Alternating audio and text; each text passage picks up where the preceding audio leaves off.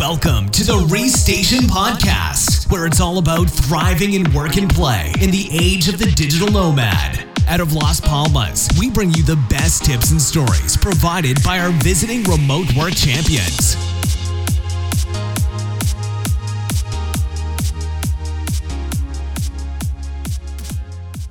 Thanks very much for coming to Restation Remote Work Champions and welcoming our guest of today. Welcome, Johny. And again, great to have you in Las Palmas here. So today we're talking about, as always, different ways of making remote work for you. And let's start with your story. All right. So thank you for having me here. And thanks to Las Palmas for being such a cool city. So I guess the way I started, just to put in a nutshell, is I grew up in California in San Francisco, moved to LA for college and got a corporate job there. And I was happy for about 2 years. And then I realized, okay, I don't want to work in a cubicle anymore. I don't like this office job. And if I had to do this for the rest of my life, I guess I'll be okay, because on paper, my life seemed pretty good, but I knew there had to have been something else out there. And I didn't know what it was, but that got me to reading The 4-Hour Workweek by Tim Ferriss, and then moved to Thailand to teach scuba diving for a few years. And eventually it brought me to working online, which is what I've been doing now for the last 3 or 4 years. Wow, that's impressive. So there's been several points, several geographical locations in between. I guess, so the US, then Thailand, and so now you're here. Have you lived anywhere else? Yeah, so especially while scuba diving, I've lived on probably 10 different islands around the world. So all the way from the Caribbeans to Borneo, which most people can't even name on a map. But it was really fun. But then I realized, hey, I was turning 30. I was broke. Even though I had all these great experiences, I needed to be able to either make enough money to support myself, or I had to live very cheaply in Thailand for the rest of my life. And even though that was fun for a few years, I knew that I wanted to have the option to be able to go to Europe or to more expensive places. So that's when I decided I need to start a real business or make a real form of income similar to what I would make back home in California and use that remotely. That's actually, I really like your idea about not living cheaply, because living cheaply sucks when you have to do that. I'm sorry to admit that, people, but really, when you're stuck within certain income frame, that kind of puts a lot of limit on your personal growth and things like that, on your opportunities, right? So I like how you use the word stuck, because I 100% agree with that. I think for a lot of people who are very unhappy at their corporate job back home, they're happy to live cheaply for a few years. And I was very happy. I would never want to take that back. And that's why I'm really happy that I've kept a blog this whole time. I wrote a book called 12 Weeks in Thailand, The Good Life on the Cheap, which was literally about living as cheap as possible in Thailand. And I'm glad I did that, because for those 3 or 4 years, I was 100% happy. I wanted a life with very little luxuries, but a lot of freedom when it came to time and following my passions, which at the time was scuba diving and doing Muay Thai. And as soon as I realized I'm not going to be happy doing this forever, that's when I realized I don't want to be stuck. And the person who actually really inspired me to do this was this old English guy that worked at the dive resort. I think his name was Dave or something. And normally when people say, somebody inspired you, it was because you look up to them. But for him, it was actually the opposite, where I didn't want to be him. He was this, guy in his 50s from England that was living in Thailand, but hating his life because he had no option. He was stuck. And he couldn't afford to go back to Europe. He couldn't afford to move around, somewhere else. So he was living cheaply in Thailand, while raising a family. And I thought, I don't want to do this, especially if I started, disliking scuba diving. I can tell he was kind of burnt out from it.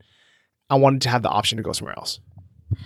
So what was your, initial plan? Let's say, what were your first attempts and how did this work out for you? Like, I guess everybody has a collection of failures in line with successes. So what kind of what were the things that didn't work and what were the things that worked for you in the very beginning when you had little idea, I guess, like most of us? So my first big leap right after scuba diving was actually thinking maybe I could become a professional Muay Thai fighter.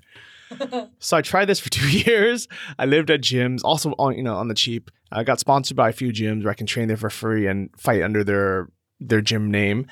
And I loved it for a year or two. But then I also realized, okay, I'm not really cut out to be a pro fighter, and this isn't paying me very much money. I'm gonna have to try something else. But what was nice is during those 4 or 5 years, I was teaching scuba diving, I was training and fighting Muay Thai.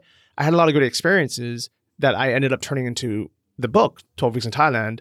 And that was my first online income stream, was selling this collection of adventures and stories of living cheaply in Thailand and doing all this cool stuff. Right. So the book actually became some sort of financial success. Wow, that's interesting. And then did you do any other like publishing attempts? Did you have any? Yeah, so I actually have 2 books. The first one is 12 Weeks in Thailand. The second one is Life Changes Quick. And I did pretty well when they first launched. I was making, let's say, $600 a month or so. And luckily that did not continue, because if it did, chances are I probably would have been happy and content just, living cheaply in Thailand and living off the $600 a month. But because I did all these different experiments where I took it off my own website, so I started selling the books as a PDF for $27. I think maybe even $37 when I first started. And because it was a guidebook more than an ebook, a lot of people were happy to pay for it because it can, my guarantee was if it doesn't save you at least this amount during your trip to Thailand, I'll give you your money back. And nobody ever took me up on it because, just little tips on like how not to get scammed by the taxi drivers in Phuket or, best ways to exchange your money and, how to find cheaper accommodation, things like that. It was very easy to save people money. So people were happy to pay $37 for it. But what happened was I decided I want to take it off my own site, and instead of selling it as a PDF, I want to sell it on Amazon Kindle in hopes to get a bigger audience and maybe have it be more of a long-term game plan. And to this day, I don't really know what would have happened if I kept it on my site. Maybe it would have grown. I would have made, even more money. But what happened right away was because Amazon forces you to lower the price under $9.99, I was selling the same amount of books every month, but instead of making $600 a month, I was making $200 a month, and there's no longer enough to live. Interesting. So, biggest part of your success in publishing was actually because of your marketing efforts. Because actually you were selling it directly, not benefiting from the big platforms, what most people tend to do in self-publishing, but because you were actually a self-publisher yourself. And I don't know like what exactly you were doing, but I guess your funnels were pretty successful in terms of marketing the book. Yeah, definitely. And what's funny is even today, I don't really use crazy funnels or marketing funnels. I've always been a big fan of just creating good content and then just making it easy for someone to buy your product. So even today on my blog, JohnnyFD.com, there's not really any crazy marketing funnels. I think, hopefully that'll change in the future as I get better at marketing or I spend more time on it. But even today, if you sign up for the mailing list, the first 5 emails are not, this like crazy way to get you to buy a big product. It's, hey, this is my favorite post from last year, or, hey, you should read this to, get an understanding of what it was like, starting out. And I think my goal has always been, if you create good content and you share it and make it easy for people to find you, and then also to buy something they want to buy it, they'll do it. I think if I want to get to the next level and start, increasing my income even more, that's when, I have to really get serious about marketing funnels and different types of marketing hacks. But if anyone is just getting started, just start with good content. You can always add more marketing down the road. I can't agree more on that, because without good content, well, in the world where content is so easy to find, you can't really start. Your content is your product. So that's I guess the basics, right? So and just quickly, like what was the next step after publishing? Because I guess that's where when you went to Amazon, that's where the whole thing with really like steady income kind of finished. Well, not finished, but like you had to do something else. So what are the other things that you did or that you tried? So in total, I've now created maybe 10 different streams of passive income, or online income at least. But it all started with Kindle publishing first. My second big stream was with my dropshipping stores. Then third, I created a course on Udemy. And then fourth, I created a podcast. And then fifth, I actually don't even remember the order of all these. So I'm just kind of assigning arbitrary numbers to them. But basically, from Kindle publishing or publishing a book, I realized, hey, it's possible to make money online. All you have to do is have a good product and then have a way where people can buy it. And when I, learned you can drop ship products, where you don't have to buy the inventory first. You can just, create a relationship with the supplier. You can create an online store, either using Shopify or something else. I was like, oh, I could do that. So I did that for probably 3 or 4 years. And I created I think I did over $1 million worth of sales from that, which was pretty fun. And then I sold those stores. And then with the money I made from selling the stores, I started investing in online real estate and other things, even cryptocurrency nowadays. So now I have a bunch of different streams of online income, but it all started, first with being able to sell a book, and then being able to sell physical products, and then taking that and just kind of running with it. So would you say that any start online it will be a good start because it gives you enough kind of a confidence to continue? It's like you just need to try something, or like what's your tip for folks who just want to transition from living, I don't know, like somewhere and going more financial independent, or being unstuck in some sense? Yeah, I would say it's very easy to scale a business once you have some kind of income. If you want to 10x $100, you can make $1,000 a month. But if you want to 10x zero, it's very hard. It's still zero. So my recommendation is to just have a very small goal of making $100 online. And it's one of those things where it may seem really hard if you have never done it before, but once you do it, you're like, oh, well, if I can do this once a month, why can't I do this once a day? And whether that's selling furniture online, through dropshipping, or selling an online course, or selling a subscription to software, or whatever it is, if you can figure out how to make $100 a month from doing it, it's very easy then to say, okay, let me just continue doing this or do it better, and then scale up from there.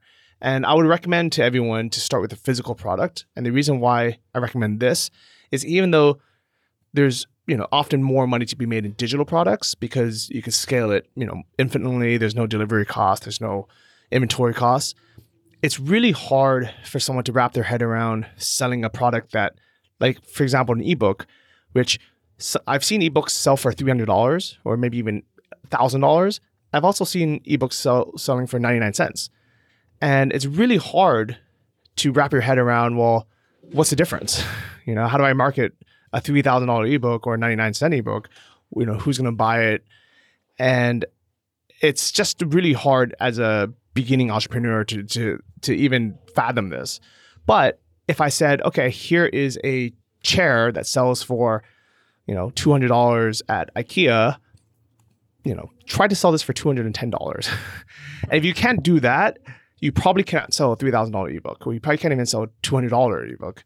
So physical products are very, very easy to just comprehend. Okay, like, I see this product is worth $200. I can see shipping being worth $20 for this. So let me add a 30% margin and let me try this out for this. If I can do it through good marketing, then I have a winner, and then I can scale it up. And if the skills that you'll learn from that, then you can apply it to anything else. Well, that sounds easier than setting a target of making 100K a year, definitely. So I think that makes a really good platform, or like really good idea to start. And then I guess when you start researching, you find out more ways of how you can make it for yourself or more interesting products, right?